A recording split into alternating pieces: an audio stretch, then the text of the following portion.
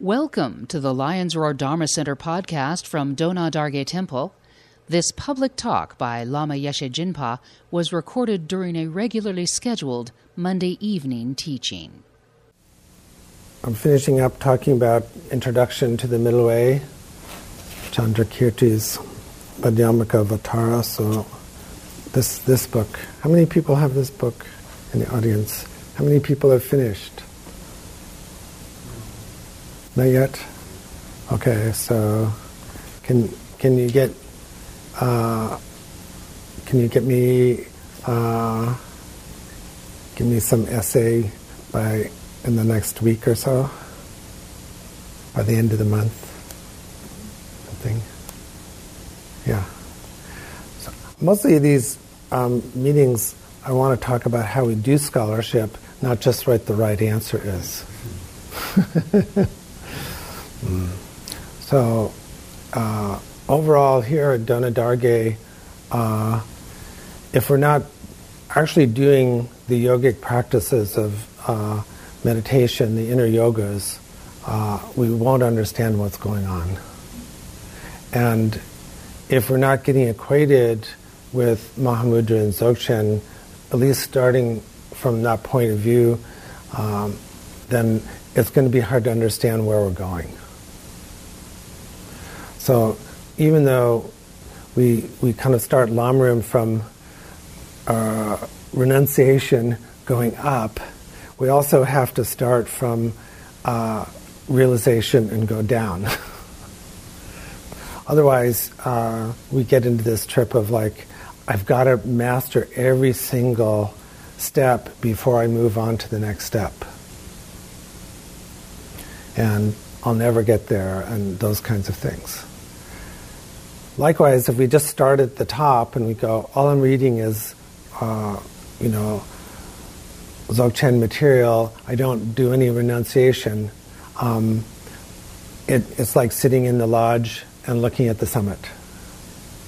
So just as our energy runs up and down our central channel, we have to start at the bottom and go up, and start at the top and go down. But it's absolutely essential that we have at least an intellectual understanding of the most profound views. Otherwise, I just don't see how people do it. In fact, they don't. They don't make it. At some point, they kind of go into perfectionist ideas or victim ideas and get lost in the weeds. So that's why, like on the 30th, I'm holding like a short retreat here. Who's able, on Dzogchen, who's able to come? Yay! Well, that's good. So, and Roberta will be up doing Nyunye, right? Do you want to tell people what that is?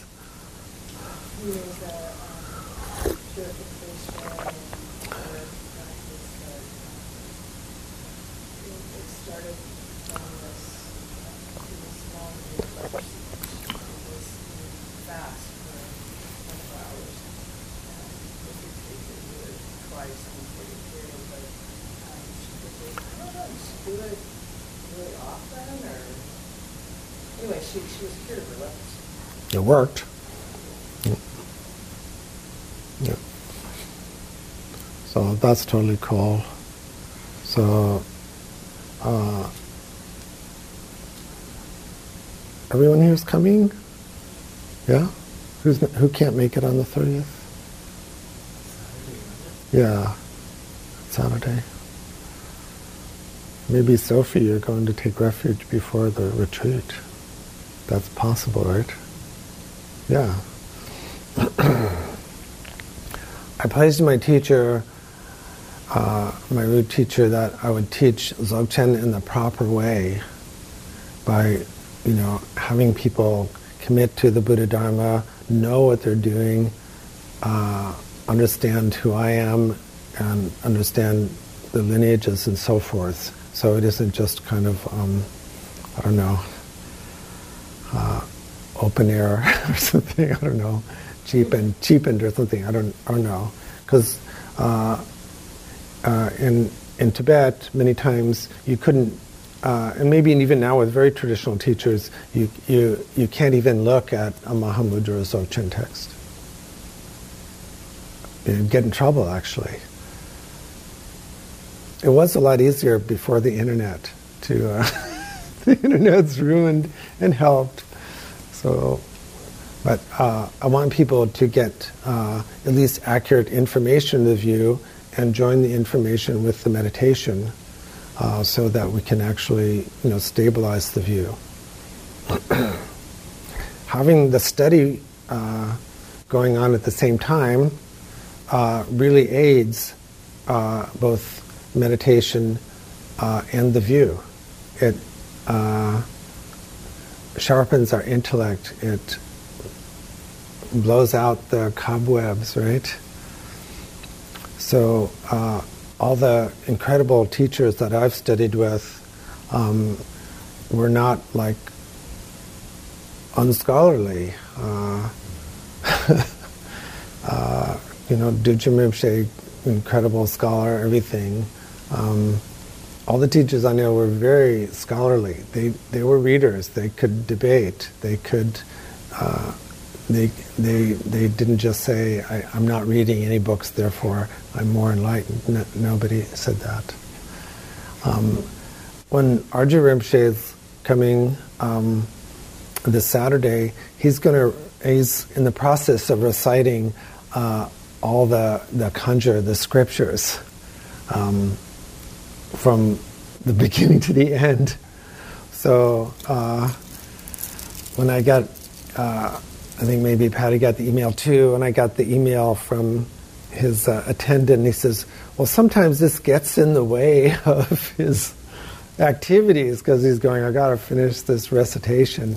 I have no idea where he is in that pledge, but I think we're just going to meet him in the middle, and he's going to recite something, and then tell what he's working on, and tell stories and stuff like that. So it's very authentic. It's really nifty.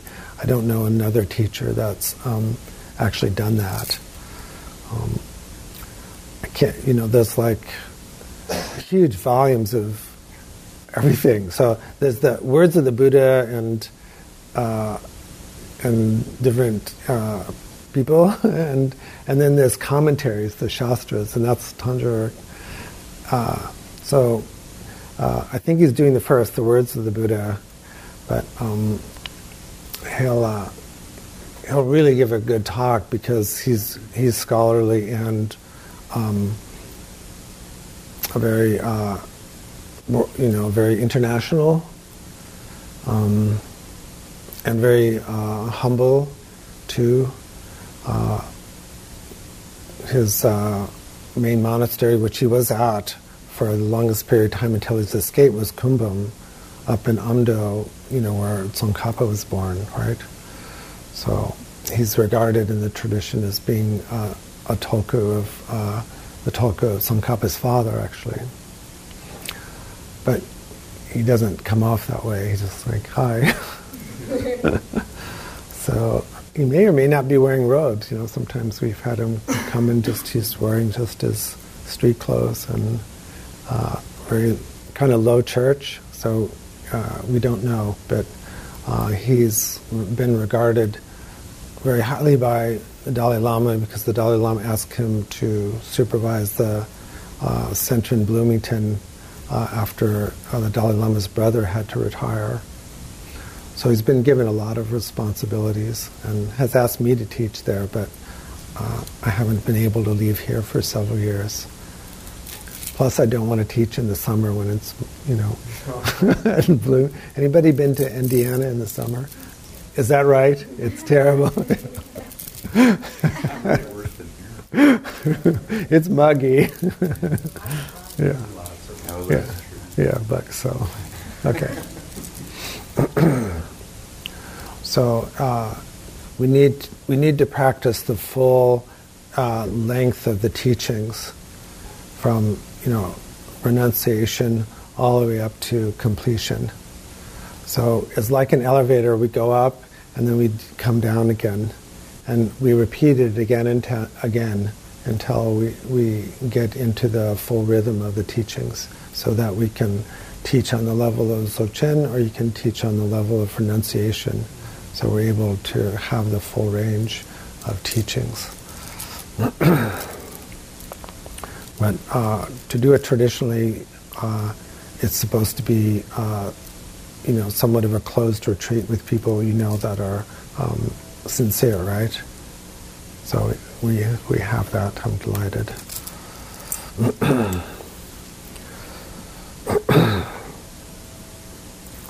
And when Arjuna Rinpoche is here, if somebody wants to ask a question about something, with Nagarjuna or Tsongkhapa Aryadeva, feel free to do that, right? That's okay. Be careful though, don't try to be too clever. That happens sometimes. It's okay, but all right. So in the introduction, the middle way, the structure is interesting because Chandrakirti introduces the ideas of the Bhumis, right? The grounds or foundations. And people are going, what is that? Well, it's actually a way of talking about the path that we find in non-Madhyamaka literature, that we find in the practitioners of yoga literature, the Yogacara. So we know that Chandrakirti was familiar with the other styles of talking about the path. In India, people just all hung out together. They hadn't solidified into rival schools particularly. People would have different viewpoints and talk and debate. And it wasn't like one whole monastery was one thing. It was more like a university setting, the way big universities are. So I want to talk about the Bhumis and why they're important to know about. The first Bhumi is called the very joyous. This is traditionally the start, or someone is becoming established as a bodhisattva. Right. I remember, like in the early 70s, when I was studying with Trungpa Rinpoche, I had a meditation teacher, and everyone was assigned a meditation instructor, meditation teacher. And the meditation teacher said, well, to do this retreat or whatever it was with Rinpoche, you had to have attained the first Bhumi. So how do you do that? You go ask somebody for the secret handshake, and nobody showed up. Because the idea here is that we actually have some direct non-conceptual insight into emptiness. Okay. So actually, it isn't as hard as we might think, because we're thinking, okay, the very joyous means we've had to have complete realization at that point. No, actually, we're just talking about the glimpse where you've seen it. There are glimpses where you're not sure. It's like seeing somebody in a crowd and somebody says, did you see so-and-so? And I saw somebody that looked like her, but I don't think so. But then sometimes we actually have just a momentary glimpse, and then we're certain. Does anybody can think of that in their own experience, where you've just seen something quickly, or a glimpse of something, and then you know it? Think about it. something that you've seen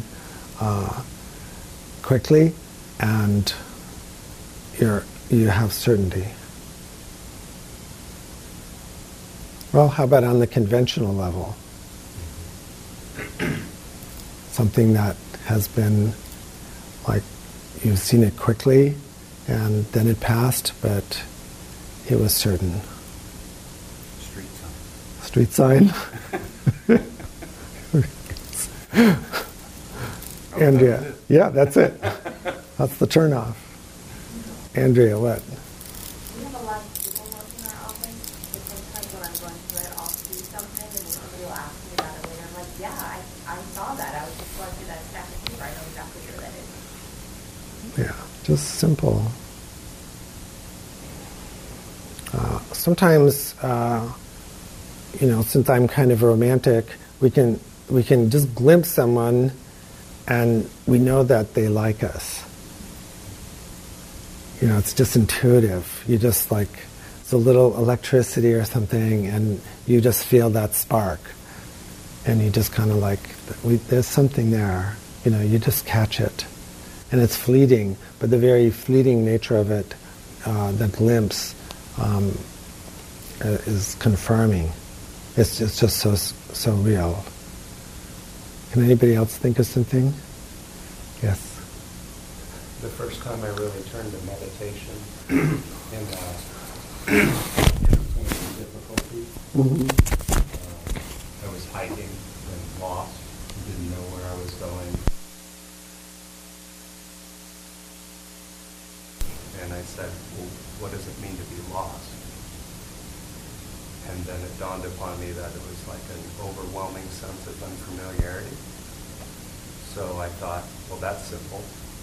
I'll just look around at everything and become familiar with it. And then just a glimpse, yeah, just and then I quick. knew how to get out. Yeah. Someone else had their hand up. No? Yes. So over the summer, I kind of was going through a rough patch, and I hadn't really talked to anybody about it. But he texted me without knowing what I was going through. And it really resonated with me, and it turned to one connection. And likewise, at another point, Matthew, without knowing anything, we hadn't talked in a bit. He just sent me a text like, "Hey, I'm thinking about doing this part." And likewise, one time I just felt like something with Patty, so I felt the need to text her. And then when we saw each other in person, she was telling me that she was going through some stuff. So sometimes, just those little glimpses of a connection with someone when you just feel like something's wrong with them, even if you don't see them or haven't spoken to them for a long time. Yeah, it's when we step outside, particularly with the first Bhumi, it's when we step outside our conventional, usual way of thinking. Something. It's a new perspective. So, emptiness doesn't mean always we don't see anything. That's not emptiness. Oh, it's a blank. No, it's when our usual framework we see in a new way. Yes. Can I give another example? Yeah. Sure. So I was at a meditation center, and I had to go through the rice. The rice. You had to pick like this. First chapter, Perfect Joy. Abiding firmly in the minds of bodhisattvas, holy beings endowed with lovely light, this joyful ground is like the water crystal gem that scatters the obscuring dark and reigns supreme.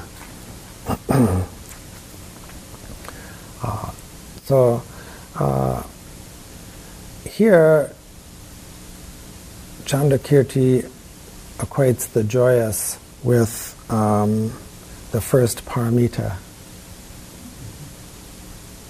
So 16. Giving, void of giver, gift, receiver, is called the paramita that transcends the world. But when attachments to these three occurs, the teachings that have defined it as the perfect act of worldly ones. So there's another thing that's going on here is Chandrakirti's bringing in the paramitas. Haven't really talked about the paramitas, right? Usually we're talking about 6, but actually in many cases in Vajrayana we're talking about 10. So everyone's first lineage refuge name is going to be a paramita, right? Does anybody know what number the paramita is? Yeshe? Jana? What?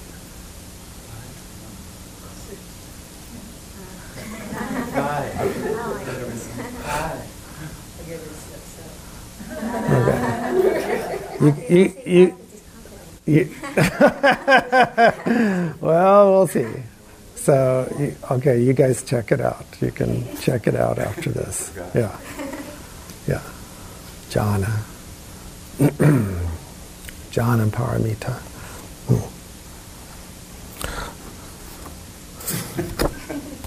Okay, well, it's a little hint, it's up there. Okay. So, just so a little hint. Yeah. So this text is very interesting because for those who are reading it or have read it, or you're seeing a lot of the same familiar arguments and style of Madhyamaka reasoning, but then we're bringing in the paramitas and the bhumis. Right? Does it feel like finally there's something we can put our arms around? Like, oh great, okay. He's talking about, some grounds, some things that seem to have some existence. Yeah. Yes. I was stricken by that when I went back to read it. And I thought, well, it's the first ground, so I should spend extra attention thinking about the first ground. And I was curious how practicing generosity, specific types of generosity, of course, is going to lead to realization of the emptiness of self and discarding the 3 fetters.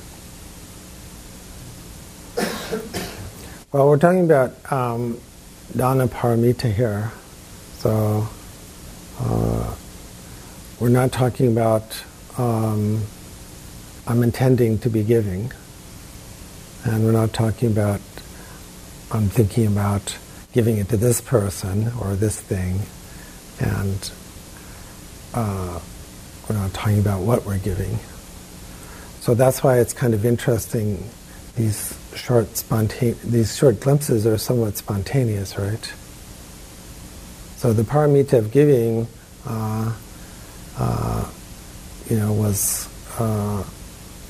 is very spontaneous, right? We catch ourselves being spontaneous. So we're giving over our fixed Atman self, right, to a new open way of seeing. So the giving is not generally, the paramita of giving doesn't have to be just the conventional, like let me give this to you and transfer this over to you because you need this. It is going to be a giving, perhaps a giving up of a fixated state of mind to an open one. But you're not going to plan it. Yes. And I think that provides a greater joy inside it. Mm-hmm. Yeah. But then it also leads to more grasping of, I just want to have that again, which we're not supposed to do. Yeah, that's why we need a second paramita, a second bhumi, and another paramita, right? Yeah. Yes. But we do try to practice that, like in the dedication. Yes. I mean, that's what we're practicing. Yeah. We're always going to be practicing relative and absolute together. And we're always going to talk about the paramita and the absolute nature of awareness, even though we say you can't really talk about it. So, yeah, we want to practice conventional giving, where we're saying, I know I'm giving this book to you, and we also are practicing spontaneous giving over at the same time, I think. But it's also what he said. Yes. The empty eye is giving this empty book to the end. Yes, yes. It's weird. Yeah. So it's a weird experience when the conventional and the absolute are kind of coming together. So you're using conventional language and doing conventional activity, but there's a different perspective. That's kind of feels weird because it's not so. It feels like a fiction. It's the ultimate nature of mind, though. Yeah. But the conventional self, we're doing it, but it feels like a little bit maybe like we're in a play. Mm-hmm. We're in a play, so we know we're speaking some lines and creating a character like that. Strong inner and outer awareness at the same time. Yeah, yeah. So the second Bhumi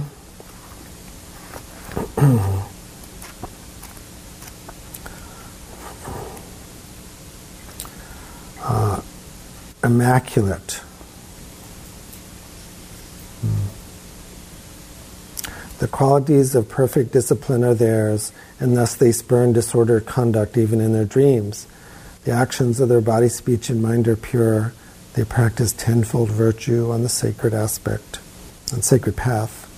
Indeed, their path of virtue in its tenfold aspect, now perfected, is extremely pure, like ever radiant like the autumn moon. Their discipline is lovely in its soothing light. So we're talking about immaculate and joining it with discipline. For like $5, what's the Sanskrit for discipline? Paramita. No, close, but no. The trick is it's a little bit like it's a woman's name, Sila. So like that.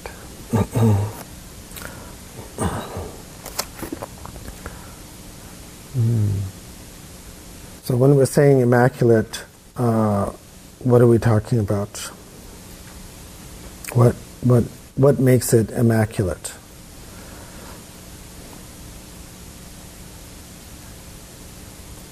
Okay, I know you've read it. Okay, but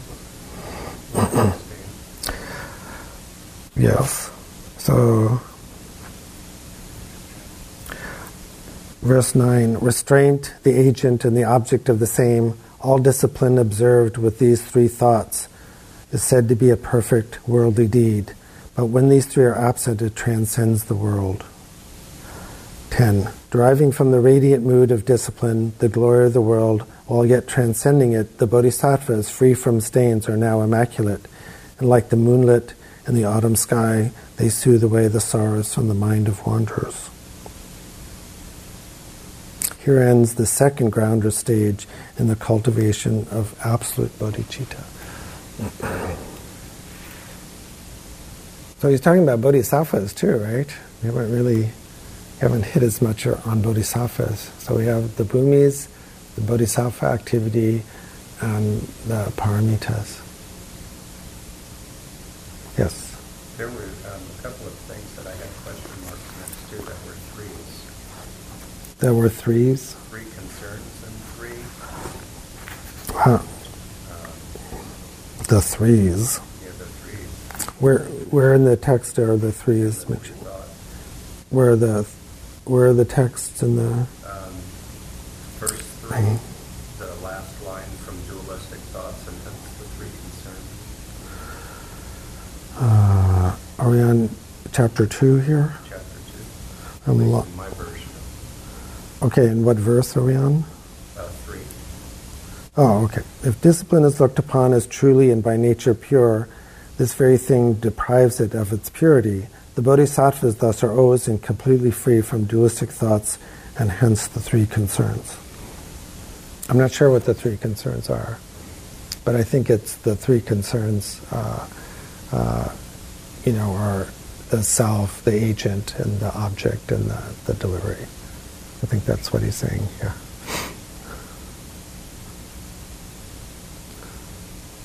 So it's not that we're being, once again, it's like, how do we do this, So if we're looking upon our discipline as being utterly pure, that very thing deprives it of its purity. It's free from distraction.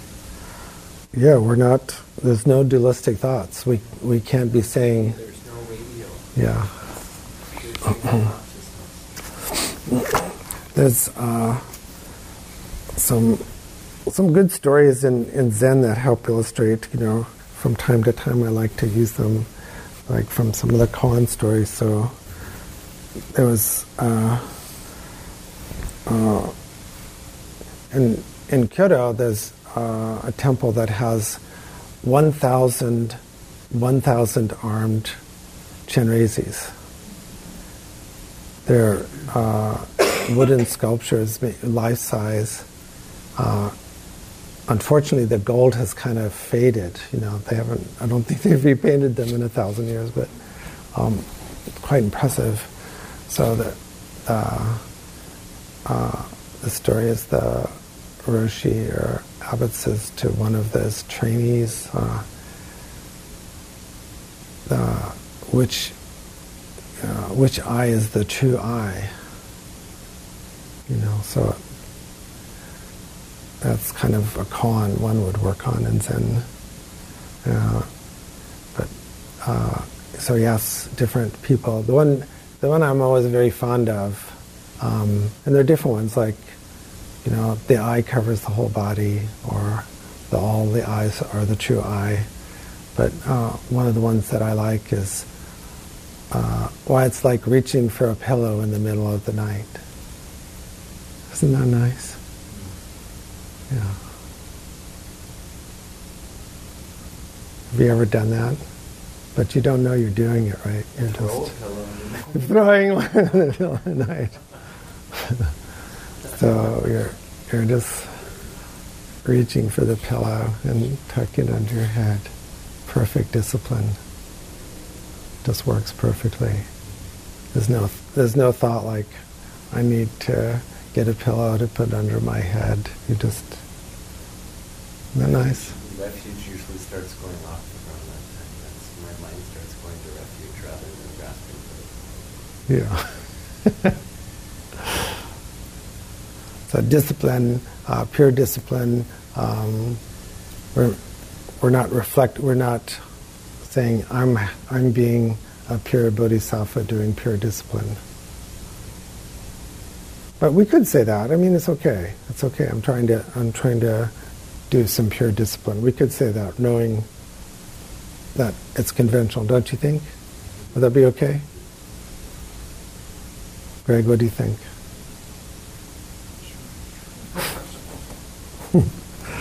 What's the third Bhumi? Look at your book. Did you bring a book? What's the third chapter? Luminous. Yeah, luminous. So sometimes people have read the different turnings of the wheel. Mm-hmm. What's the first turning of the wheel? Four Noble Truths, yeah, Fold Path. And what's the second turning of the wheel? These are Mahayana categories, of course. really the prajnaparamita, yeah, which would include conventional ultimate.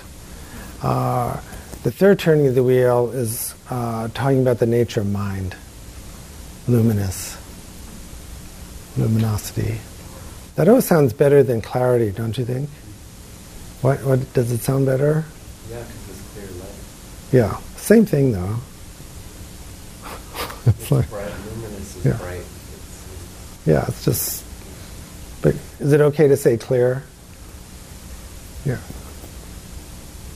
It's interesting reading Mahamudra and Dzogchen texts. Of course, the ones we're reading are translated into English, and some words really resonate with us. So when we say clear, we go, okay, clear. But when we say luminous, we go, okay, luminous, right? many of the, many of the like words sound niftier, like sal, like sometimes translated as expression. The expression of the mind expresses itself through images and appearance and thoughts. Or do we like manifest better? We like manifest better than the expression of the mind? Because there's causes and conditions for the manifestation. There's causes and conditions for the manifestation. How about effulgence?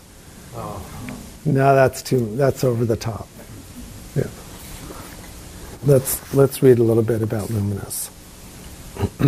Because the fire that burns the wood of all phenomena produces light, the third ground has been called the luminous. Here the offspring of the conqueror behold a copper-colored glow as of the rising sun. For bodhisattvas, those who see the absence of the self, agent, object, time, and manner of the wounds, all things are like the image in a glass. By understanding thus, all torments are endured. I'm sorry, he's talking earlier about we're being cut into pieces. If you respond in anger when another harms you, does your wrath remove the harm inflicted? Resentment surely serves no purpose in this life and brings adversity in lives to come.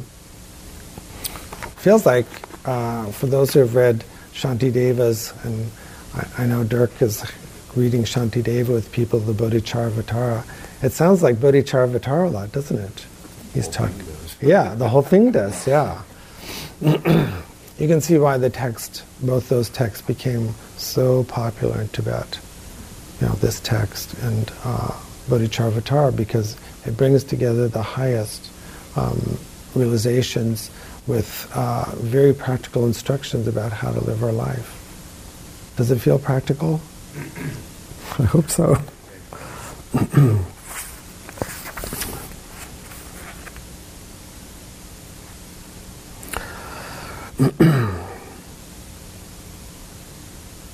Then he goes, talks about the antidote, patience.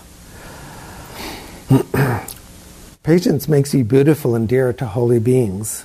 Through patience you are skilled in knowing right from wrong. In afterlives you will be born as human or divine, and negativity will have no hold on you. Common folk and bodhisattvas both, who understand the good of patience and the ill of wrath, abandon anger swiftly and forever, adapting patience praised by noble ones. But patience, even pledged to perfect Buddhahood, if practiced with the three concerns, is bound within the world. Yet practiced without reference, this the Buddha said, it leads beyond the world, transcendent, perfect. The bodhisattvas on this ground enjoy clairvoyance and samadhi. Desire and anger are wholly rooted out. They are at all times able to subdue the cravings of this kingdom of desire. The first three virtues, giving and the rest, the Buddha praised in general for the householders. Through these is gathered what is known as merit, the source of enlightened Rupakaya. Luminous and shining like the sun, such bodhisattvas utterly remove all darkness from themselves. Their wish is to scatter others' gloom. Upon this ground they know no anger, though their minds are keenly sharp. Anger.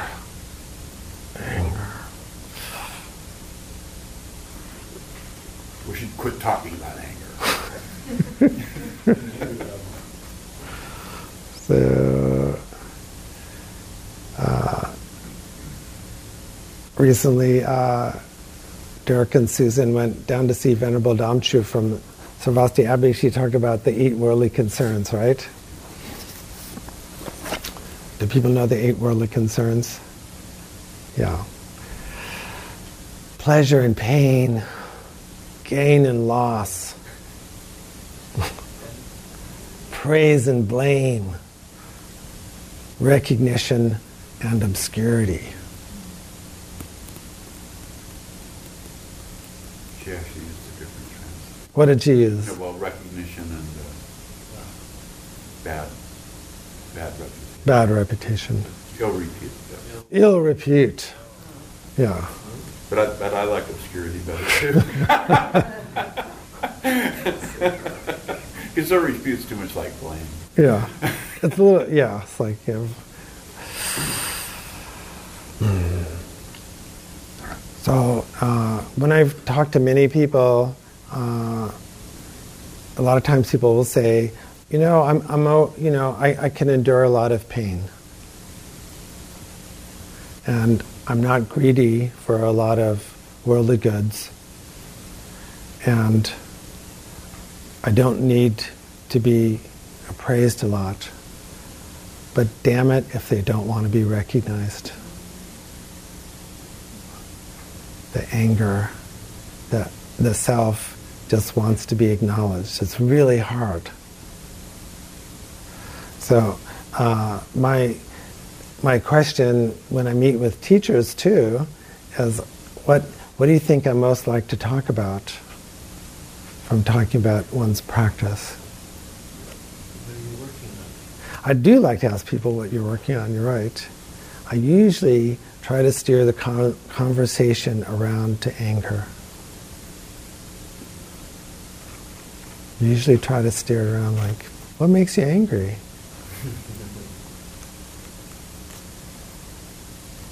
It's always interesting when people deny getting angry, right? That's a shit detector question if there ever was one. They're scary. Yeah, they're scary.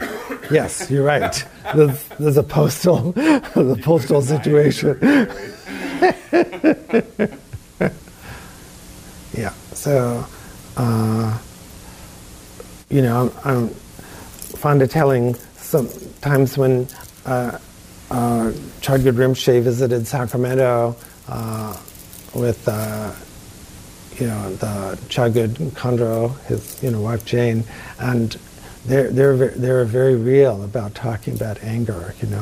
I love that. Like how do you deal with anger in relationships and the practice and stuff like that? Because it's so difficult, isn't it? It's so difficult. So many times anger is talked about in the scriptures, and in Vajrayana, anger is seen as a little bit bigger problem than desire. A little bit bigger problem. Whereas in Theravada or Hinayana practices, desire and attachment are the big problem, right? When people are talking the Vipassana style from Theravada, they're always saying, I don't want to become too attached. Grasping is the big problem. And it is, grasping a delusion is the big problem ultimately, but the idea is you're working on detachment, right? You're working on a little less emotional, but from that standpoint of desire. But in Vajrayana, we're a little bit more focused on anger. Does anybody guess why that might be? Why do we think anger is the bigger problem? More energy. It's a lot of energy. More people. Pardon me? Anger is not supporting. Yeah. What else? It creates a delusion of truth, and it energizes you, and then it leads to more painful consequences to yourself and others. Yes. Is it tied more to the self? Is it the sense of the self or the defense of the self, or just the whole Someone has to get angry. Yeah. Someone has to Yeah. get angry. It's your ego talking. Yes. So that's correct. Like if you want to see the nature of an independent self really clear, you can see it when we get angry. Yeah. So. Like that's like the main defense of the self in a way. At least it seems to myself, That's what controls the Well, we're going to see a very, it's going to come up really clearly, It is clear in desire too, we can see, but it's going to come up very clearly and you can elicit it very quickly in someone. So if we're not in particularly desirous mood, we can say, how about a really great this, or have a really great this, or you'll have this experience, or I'll do this for you. And they might go, no, I'm okay, I'm good, just had dinner, so I'm not really interested, right? But almost every time we can piss someone off, right? It can be any circumstance. We're never too tired to get pissed off. We're never not interested in being pissed off. Yeah. So, and then generally, even though desire burns things up, and of course is destructive, like we're eating up the planet, desire has a little bit of sense of preserving, because it's a little closer to love, where the idea is anger, is that we want to destroy it. So there's a problem in translating the words for anger from Sanskrit and Tibetan, because they always mean just destroy, hostile, just completely wipe out. So it's not generally talked about as being protective, unless we're talking Vajra anger or something a little different. So in the old days, people used to say to the Dalai Lama, should you ever get angry? And he goes, no. Right? And then people would get all confused. Well, what if someone abuses your kid? And so, but the anger is always like, it's destroying. It's destroying. So that's why traditionally you don't get angry at your teacher, because that destroys samaya. You might say, you could probably spend, you could spend lots of time going, could we have these teachings, and could we have this, and that kind of desire realm thing, which can be kind of needy, right? But you'd get brushed off, maybe just go meditate and ask me next year for that empowerment or something. But you don't. I'm just saying traditionally, you don't blow up at your teacher, because that's seen as breaking samaya completely, and then it can be repaired, of course, but it's seen as more difficult to work with. I think it is. What do you think? Yeah, if you tell... Tempo used to provoke it. Pardon me?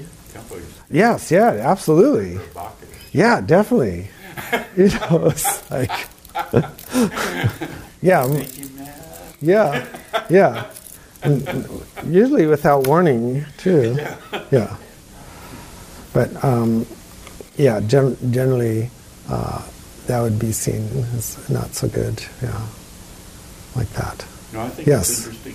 Oh, go ahead. Why is the text set around the clock? Set around a clock, as in... The moon rises, the sun rises, the sun sets. Why is he using those metaphors? Yeah.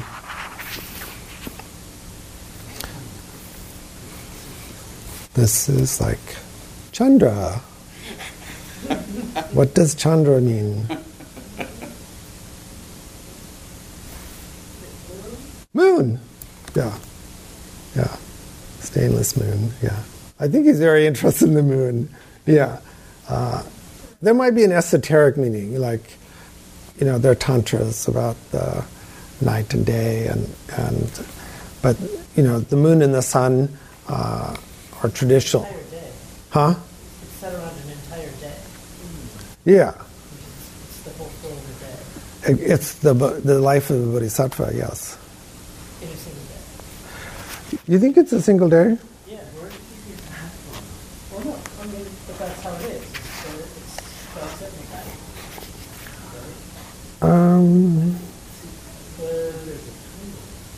Go by the Autumn stars, such a journey. by each chapter, the moon is in a different position when the sun rises. Well, I'll have to check that out. I'm intrigued. We have to do some meditation now. I'll check that out. Maybe I missed that. That would be interesting. Like today, this happened, and then the next day. Well, yeah, but this means literal. I'm going just by this position of. You think it all happened in one day? No, I'm saying that each chapter seems to be a different time of the day. You're saying it progresses in the order of the Yeah. Yeah, okay. Let's check that out. That's an interesting idea. Yeah, it's a very I like that. I like that too. Like James Joyce meets Chandrakirti. I didn't know Chandra was moon. Yeah. In India? Yeah, in Sanskrit, yeah. In Sanskrit. Yes, sorry. Yeah. The one thing that really struck me about this text is that Shantideva, through the first 5 paramitas, doesn't talk about wisdom.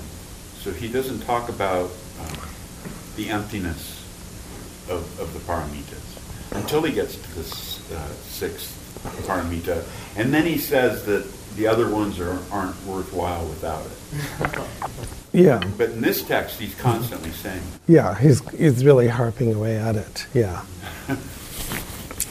These texts need to be read meditatively and remembered as oral instructions that were written down. Okay, I don't think Chandrakirti necessarily just said, "Well, gosh, I'm going to write all this down." These were things he was teaching. People heard him say. Maybe they wrote him down and gave it back to him. Maybe his secretary probably put them together, and it's Chandrakirti, right? So they're meant to be taken as oral instructions, so they go over things, and same way with Tsongkhapa, same way with Nagarjuna. Of course they're going to be put together in a formal pattern and kind of cleaned up, but we should read them as pith instructions.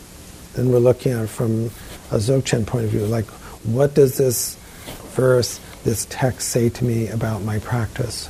What does this help me take a look at? Not getting the right answer or, building up a philosophic system. Because a lot of times they're saying the same things in many different ways, right?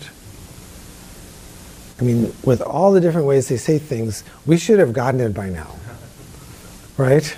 Because, it's like going onto Google Maps and getting, 100 different ways to drive someplace. So we all need to do more practice, don't you think? Yeah. But it isn't totally linear where, we have to get 100% one verse understanding before moving to the next. Read the whole thing like a poem. That makes sense, right? I'm always saying the same thing. And then it'll sink into you and come back to you in different ways. We're more likely to read the thing several times, all the texts, and then during meditation or during the day, the verse will flash at the right time with the right experiential moment. That's the way it's done in the monastery. The idea is you memorize the text, not trying to figure everything out ahead of time, but that the mind, we have so much trust in our Buddha nature that when we have it just kind of there, when the experience is there, and then the words and the intellect, they snap together. It's not that you're reading this and go, okay, I got to figure this out, and then I'll have some kind of enlightenment experience just by reading it. No, you've read it and you've embodied it, and you're kind of carrying it with you, and then at the right time, it clicks. Yes, it will. Okay, that's fixed. It will. But then that clicking thing, just to use that metaphor, it's not like that is spontaneous. But we set it up. But it's hovering here and days hovering, and then we're creating some kind of structure so it can happen. But it's happening, right? Yes. And all that can happen even if you're connecting exactly with the verse, but you go, that same thing you talked about before, where you just know that, I've heard that, I don't know the word, but it's connecting with whatever the experience is. Yes. Yeah. It can happen like that? Yes. Yeah. Yes. It seems like for me, the experience is in a moment, I'm considering a different thought or action that I hadn't considered before. Like I'm working in Paramita, I've got the words in my mind, and I'm looking at it, and it's like, oh, this is frustrating. Is it? Oh, I have to wait extra in line. Well, great, what am I going to do with my time here? And then it seems to open up to the emptiness of the self in that moment by doing that practice itself, right?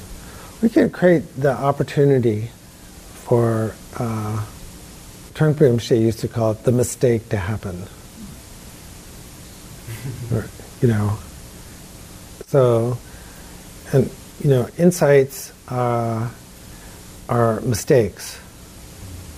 In the it's kind of poetic way of saying that it's spontaneous. We kind of awkwardly, kind of fall into it. Because as long as we're trying to maintain our facade, it's not going to happen, you see. So that's why, yes, teachers will try to piss us off, and I like to think I'm pretty good at it, but I've known real masters. But deeper than that is kind of creating the right blend of support and awkwardness. So that's why we do, in a large way, why we do all the rituals, because there's always this blend of kind of flow and awkwardness at the same time. Anybody ever notice that? Or does it all feel awkward? I don't know. But you want to have that kind of two-track of flow and awkwardness going together. Because ego is always going to want to make it, I'm just using it not psychologically, it's always going to make it, I just want things to flow, I don't want to look stupid, I want to be in the zone, I want everything to go just fine, right? Which is not totally illegitimate, it's just that then there's an extra layer, like Chandrakirti's saying, of, the self and the agent and all that. So we want to create a little awkwardness sometimes. Do you think I ever do that, or? Yeah. If I've never made you feel awkward, then I need to. The hardest part is when there's just 1 million people in the audience. This has been a Lions Roar Dharma Center recording. For more information, visit lionsroardharmacenter.org.